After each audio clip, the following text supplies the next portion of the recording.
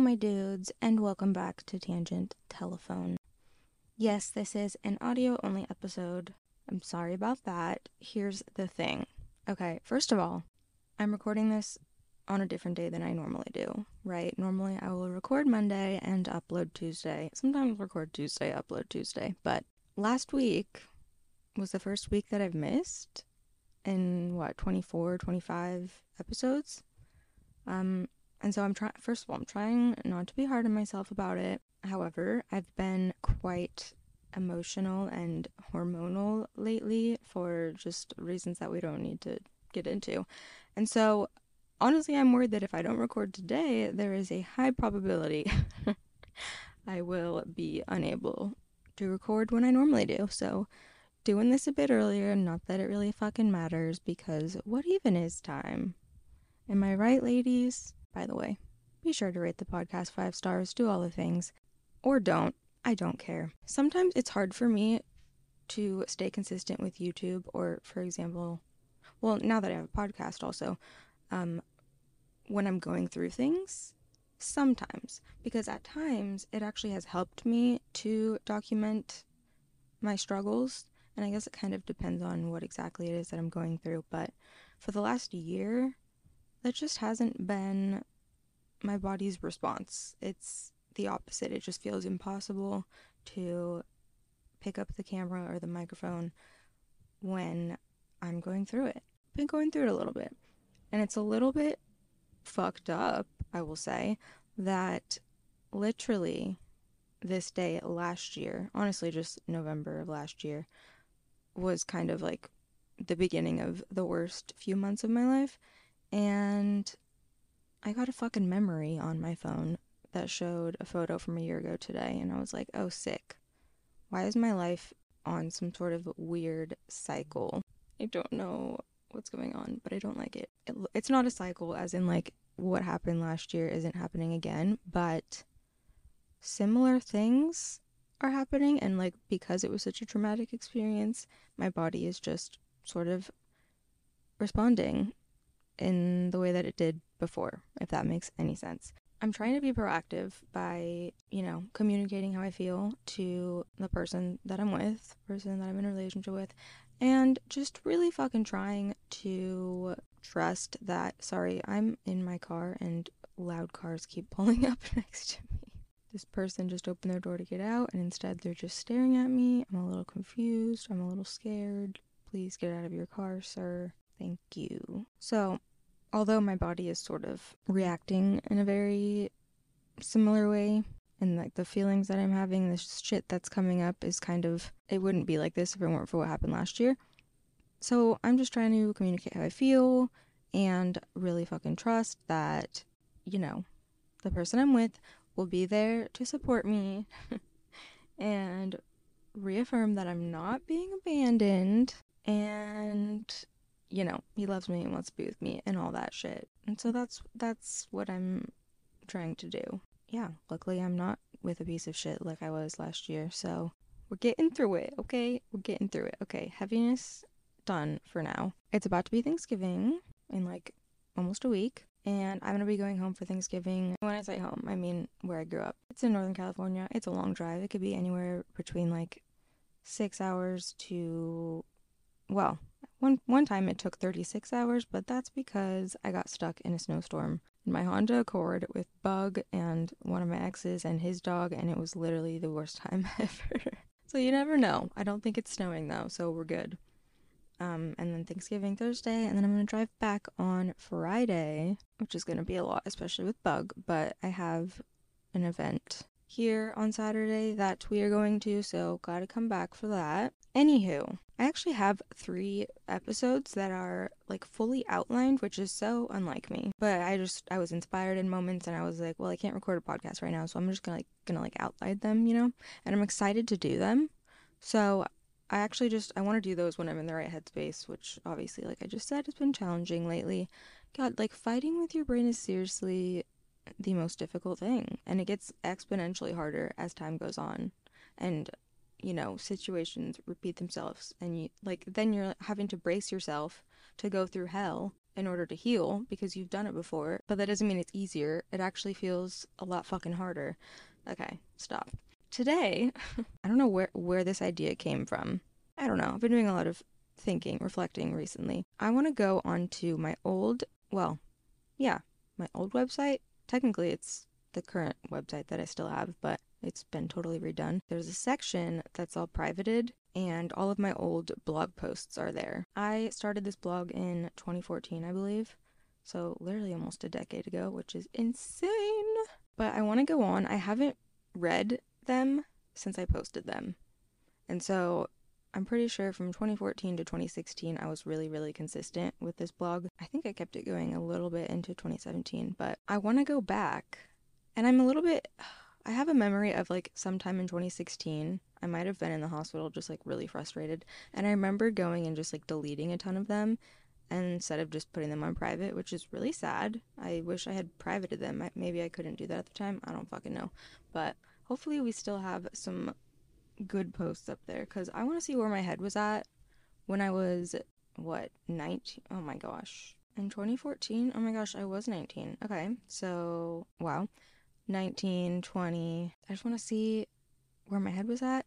Wow. I had this strong urge to spiral and just talk about this time of my life and how, like, starting this blog really changed the trajectory of my life and also ended up being a huge blessing in 2017 when, life threw me a curveball, a very fucked up, traumatic curveball. And I was able to, I had a sizable audience from this blog that I could build on and then be able to use that to get by and to make money and support myself. So what started as something that was just like to be a cathartic thing for me, and I love writing, ended up sort of, in a weird way, potentially being the reason why I'm talking into a microphone right now. So, well, let's be real. I probably would have been doing that anyway, in some capacity. I'm going to go in there. I'm going to read a couple posts. We'll see how long they are. I don't really know. It's weird.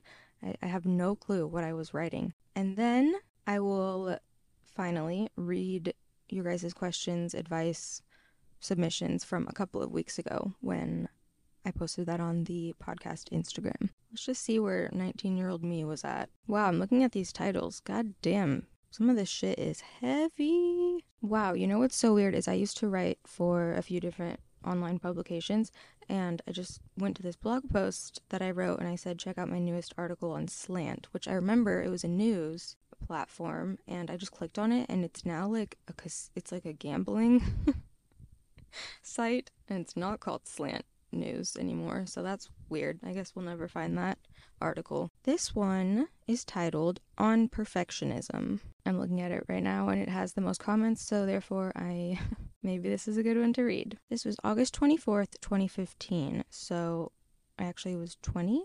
Oh shit. Oh my god. Okay, you guys. Sorry. Side note. I had like a whole ass book. It was almost done. When I was in the hospital, I made like so much progress on it. And this is in 2016, okay? And I remember I was using this program that helped you like organize a book that you were writing, and I have no goddamn fucking clue what program I was using. And I think I really think I lost that entire book. And I know this was like years ago now, but that was like my baby. And I don't know where it is. But the reason I'm saying that is because this blog post actually, well, it's titled On Perfectionism. And I said, the following is an excerpt from my work in progress book, Moldy Lemons, Finding Happiness Despite Pain. I totally forgot about that, and I totally forgot, like I knew I wrote the book, but I totally forgot that was the title, Moldy Lemons. I said each chapter of the book focuses on one element that can contribute to pain in one's life, be it chronic illness, mental illness, stress, and more. Each chapter talks a bit about the topic, my experience with it, and then explains to readers how we can turn moldy lemons into lemonade, or, in other words, make the best of our lives despite how much they can suck. This is the chapter titled On Perfectionism. Here we go, bitches. Wow, I feel like I'm narrating my audiobook. Too bad that'll never happen with this, because I lost it. When I was just 6 years old, I remember stressing out immensely when the digital clock on my father's car read 7:55, and we were just barely pulling out of the driveway. You see, the first bell, signaling that we were to walk to our classroom, rang at 7:50. The second bell, signaling that we had better get our butts in our seats, rang at 7:55. The last bell rang at 8 o'clock, and if you weren't in your seat by then, you were marked tardy. Tardy, a word that piqued my anxiety. A word that teachers used to refer to the bad kids, the kids who thought it was okay to wear pajama pants and have toothpaste stains on their chins, the kids that never properly, or in a timely manner, covered their books to prevent water damage, the kids that certainly didn't decorate those properly covered books with felt pens to reflect their shining personalities like I did. Tardy was a word that I would never let anyone use in the same sentence as Annie Mishler, a tiny but mighty little first grader. Was I still going by Annie at this point? No, I wasn't, but I was when I was little. Okay, sorry. Continuing. The clock read 7:55. My father was running slightly behind schedule to get together the lunches for my sisters and I, and my little 6-year-old heart was racing. I didn't know it at the time, but that feeling of sheer panic, powerlessness, and despair would later get me a nice shiny diagnosis of generalized anxiety disorder. 7:57. Okay, we only live 3 minutes from my elementary school. If Dad drops me off at the closest gate to the playground, I can run really fast and try to make it in the door of room 8 by 7:59. Then I won't be tardy. No. I'll never make it. I'm gonna burst through the door at 8:01 and it'll be too late. My perfect record of being on time every day will be ruined. I'll be so embarrassed, and then my face will turn red, and then everyone will know that I'm embarrassed. It's interesting actually reading this now. I'm glad that I never published this back then, because there's so much that I've learned about my childhood and growing up, and the fact that I don't think I actually had generalized anxiety disorder. I think it was undiagnosed ADHD. It's just interesting to read this, but sorry for the commentary from the peanut gallery. Tales of a self-proclaimed perfectionist. My parents never forced me to be perfect. I was never told that I had to get straight A's or perfect attendance or be valedictorian. Those were just things that I did because I knew I had to. Because if I didn't, I wouldn't be able to live with myself. Because if I didn't, my world would obviously end. My parents actually encouraged me to care less about all of those things. They encouraged me just to focus on doing my best. Hello? I am doing my best. My best just happens to be perfection, and if I fall short of perfection, then I am not doing my best. Why can't you understand that? Why am I the only one that gets that? It wasn't just school. I went to my first ballet class when I was 3 years old, and from that point forward, I had to be the best dancer. Ballet, tap, jazz, lyrical, hip-hop. I had to be the best. I tried out for my soon-to-be high school's dance team as an 8th grader so that I could be the only freshman on the team the following year. I made it.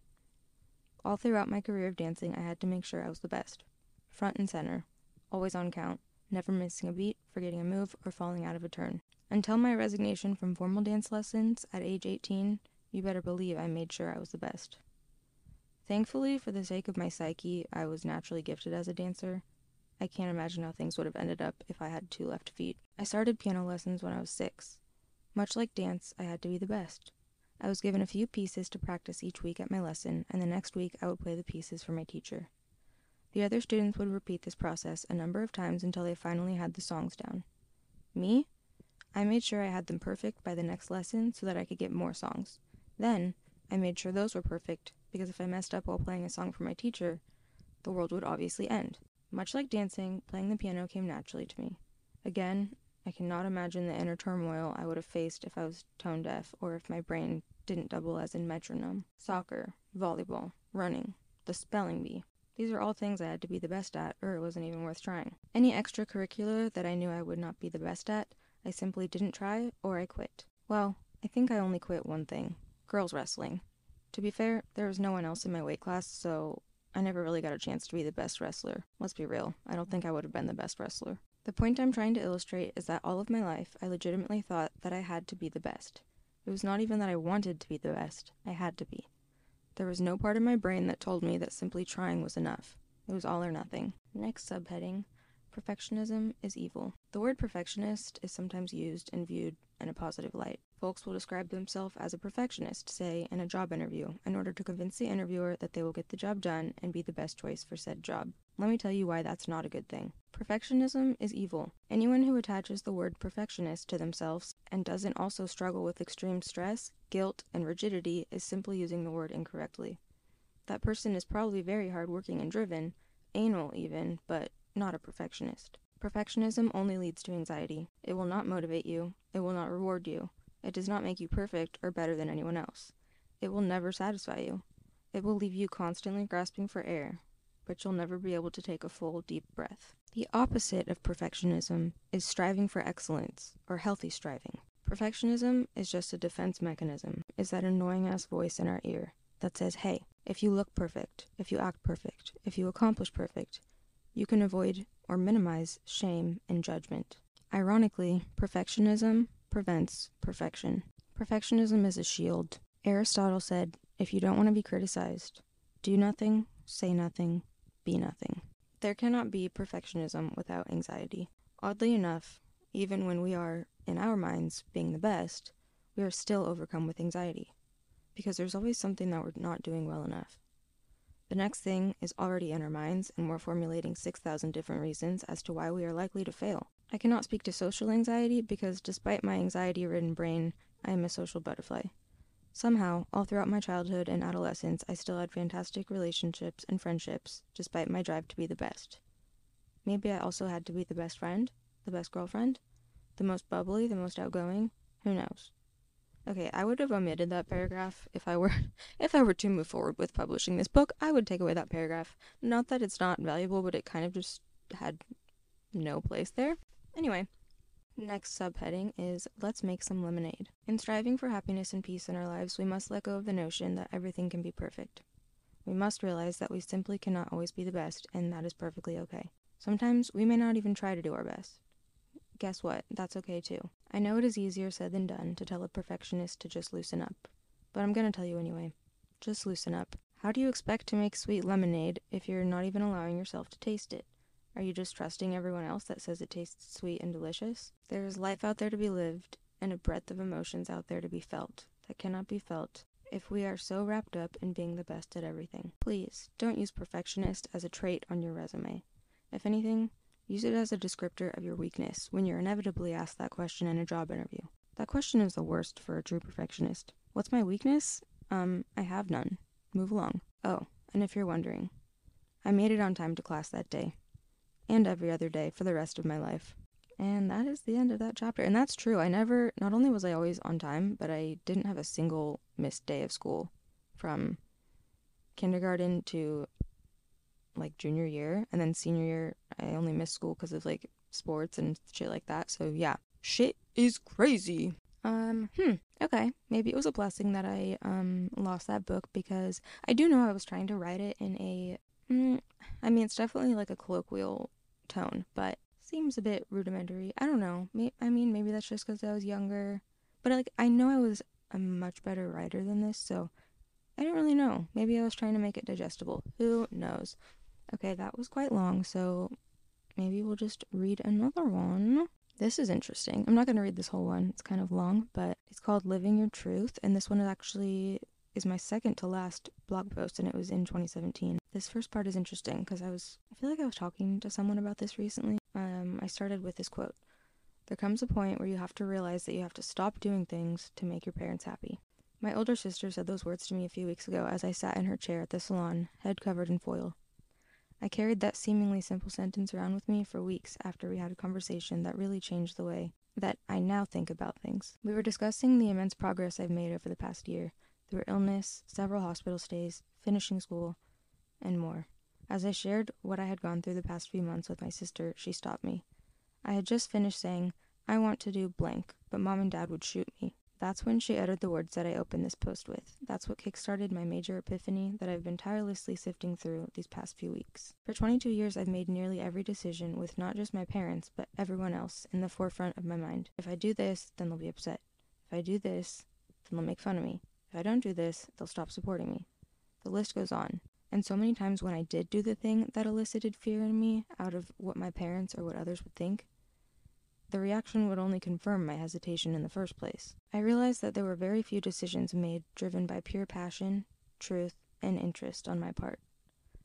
I don't have to hold the same beliefs as my parents, friends, acquaintances, or anyone else for that matter. I don't have to do what's considered typical. I don't have to adhere to a timeline set by myself or anyone else because I've been brainwashed into conforming to some strange societal norm. Blah, blah, blah, I go into some realizations. We all have to realize things for ourselves, but I do want to say that it's so extremely important to find out what we believe, pursue it, and live it. Live our truth. And then I talked about how I went to LA to visit my sister, and this was actually, I'm looking at the date of this, and my heart kind of like dropped to my asshole because the date that I published this was like 2 days before I had something really bad happen to me. So this is interesting. But I was talking about how I went to go visit my sister in LA. We were talking about me moving to LA. Yeah, so that's interesting. Okay, why it's so important to own your story. Okay, this is just me now looking at my old blog posts like, what's going on? It's very easy to hide and protect our stories like sheltered children. It's easy not to share with others the things that we tirelessly struggle with just because it's hard and we don't really like being vulnerable. Being vulnerable means we can get hurt, and that's not fun. When you try to pretend that your story is not your own, you're selling yourself short of the power to write an amazing ending. When you lose power as writer of your story, you're giving up ownership. Thus, someone else will continue your story for you. It's going to get published in one way or another. Wouldn't you like to have a say in the plot, the climax, and the resolution? In parentheses, I put, maybe a Prince Charming as well? Talking about grad school. Okay, well, I want to go and find like one of my earliest ones from 2014. Why the fuck am I writing about dialectical analyses in 2014? What's going on? I have a post in 2014 titled 2 Chainz Was Right. Okay, this one is titled Waiting, and this was my second blog post on this blog. It is not uncommon for people to spend their whole life waiting to start living. Recently, I've been trying to remind myself that I only have one life to live, and it shouldn't be spent worrying and hesitating. It shouldn't be spent overthinking every decision and waiting for the time to be right. Some decisions do require a little bit of time and pondering. However, those decisions are large and few. Sometimes you need to lose control to find yourself. You need to be vulnerable, apparently my favorite word, to feel. Sometimes you need to take a risk despite your innermost fears in order to conquer and destroy them. Why do we wait? What the hell are we waiting for? We wait for the right moment and the perfect moment, and our dreams become long-lost dreams that we strangely don't care so much about anymore. Stop waiting to be more prepared. Stop waiting to be more secure. Stop waiting to get permission that you don't need. Stop waiting for things to get easier. Stop waiting to be less busy. Stop waiting for the right age or the right look or the right person or the right anything. Your life is not a giant to-do list. You don't need to go through the motions simply to go through the motions. Life isn't just something to get through. It's meant to be lived, engaged with, experienced. Tell that person you love them if you do. Be happy with what you have now. You want to marry someone? Ask them. Stop waiting to be more secure or ready or prepared. You'll figure it out as it happens with the person you love. You think you'll only be happy if you lose weight or make more money or look different or worse, be more like someone else. You're wrong. You can be happy now. Congratulations, I have just granted you permission to live your life wholeheartedly and passionately. God, I really was out here doing self-help shit before. I said stop waiting. Waiting is for tables. You're not a table. I mean, I assume you aren't. Pretty bold of me as a 19-year-old telling people to, whatever. Okay, I think that's about all. Shall I go to the questions and advice from Instagram? Ooh, I have so many screenshotted. Okay, let's see. Do you have any book recommendations? Blah, blah, blah. Firstly, anything by Brene Brown. Highly recommend Atlas of the Heart. Well, okay, I guess I'm going to be recommending books that are like self-improvement, spiritual healing, that kind of thing. But that's just because that's kind of my vibe. Also, side note about Brene Brown, I had a therapist in 2016 who was her best friend, and that therapist ended up recommending me to the medical doctor that was able to diagnose me and ultimately like allowed me to start my healing journey. So shout out Brene. Okay, another book, Existential Kink, that's a good one. Anything by Joe Dispenza, The Untethered Soul, that will get you through just about anything in life. Becoming Supernatural, The Body Keeps the Score. There's so many. Like I need to know what genre. I think that'll help me narrow it down because I love books, so this is hard for me. Do you want kids? Yes, I do. Been following you since Be Vulnerable, Have Joy. Oh, hey, how fitting for this episode. That was my blog title. I'm following you and have loved watching every part of your life that you've shared with us. You must have been prompted by something to start vlogging because the amount of things you've endured at a young age is terrifying and remarkable. That's an interesting way to put it. My question is, I'm in the healthy relationship after an abusive one, and I'm having a hard time with it. Do you have tips for this? It seems silly, but I actually have I actually have been with 2 abusive partners, and so this seems so foreign and boring slash odd. Okay, I get what you mean, fully. I mean, isn't there a quote that's like the hardest relationship is the healthy one that you have after an abusive one, or something like that? Fucking Google it. Yeah, it's hard. I have been navigating that. I feel as though I've gotten a lot better. Firstly, thing to remember is, God, there's so much I could talk about with this. It's almost like, oh, I want to gather my thoughts. But just to quickly give a couple of tips, advice. The person that you're with now and you're saying that it's healthy, that person can help you heal just by like being them. So let them show you what a healthy relationship is just by existing. Hopefully they're patient and hopefully they're understanding, and hopefully they, let's say you have like severe trust issues. Like, look, we all have trust issues, but say yours are like very, very severe and irrational. Hopefully he is reassuring and understanding, because you'll get to a point where he doesn't have to be that way all of the time. I'm a firm believer in you can do a lot of work on yourself healing after abusive relationships, but I genuinely believe that it does take the right relationship to kind of fully finish that. Not to say that there's ever a finish, but like, you have to experience what a healthy one is like and be treated with care and love and respect and all of the things in order to sort of like put a pin in the work that you did while you were single. Try to resist the urge to, if you're saying it feels boring or odd, try to figure out if it actually is boring or if it's just stable and peaceful. You're so used to living in chaos and the constant highs and lows and the dopamine, oxytocin, fast drops in those chemicals. And it's like, I mean, my whole life, I've lived in chaos my whole life. And so it's taken me so much fucking work to get to a point where like I crave peace, and I still have moments where I am feeling chaotic and I am like, things seem a little too normal. I don't know about that. I'm a little bit unsure. There's so much I could say about this one. This is what it is, you guys. I get overwhelmed with like the amount of things that I want to say, and I feel like I can't answer this is literally going back to my blog post from when I was 19. I'm like, well, if I can't say everything that I want to, and that like all the information that I have that I know will be helpful, then like I can't answer the question. It's like, why am I giving advice? I should be giving advice. You know what I mean? Anyway, I'm gonna call my boyfriend and get some reassurance that I'm not being abandoned. Thank you guys for listening to this episode. I hope you enjoyed. I hope you have an amazing Thanksgiving if you are American and you celebrate that. And if you're not American, just eat some fucking food, you know?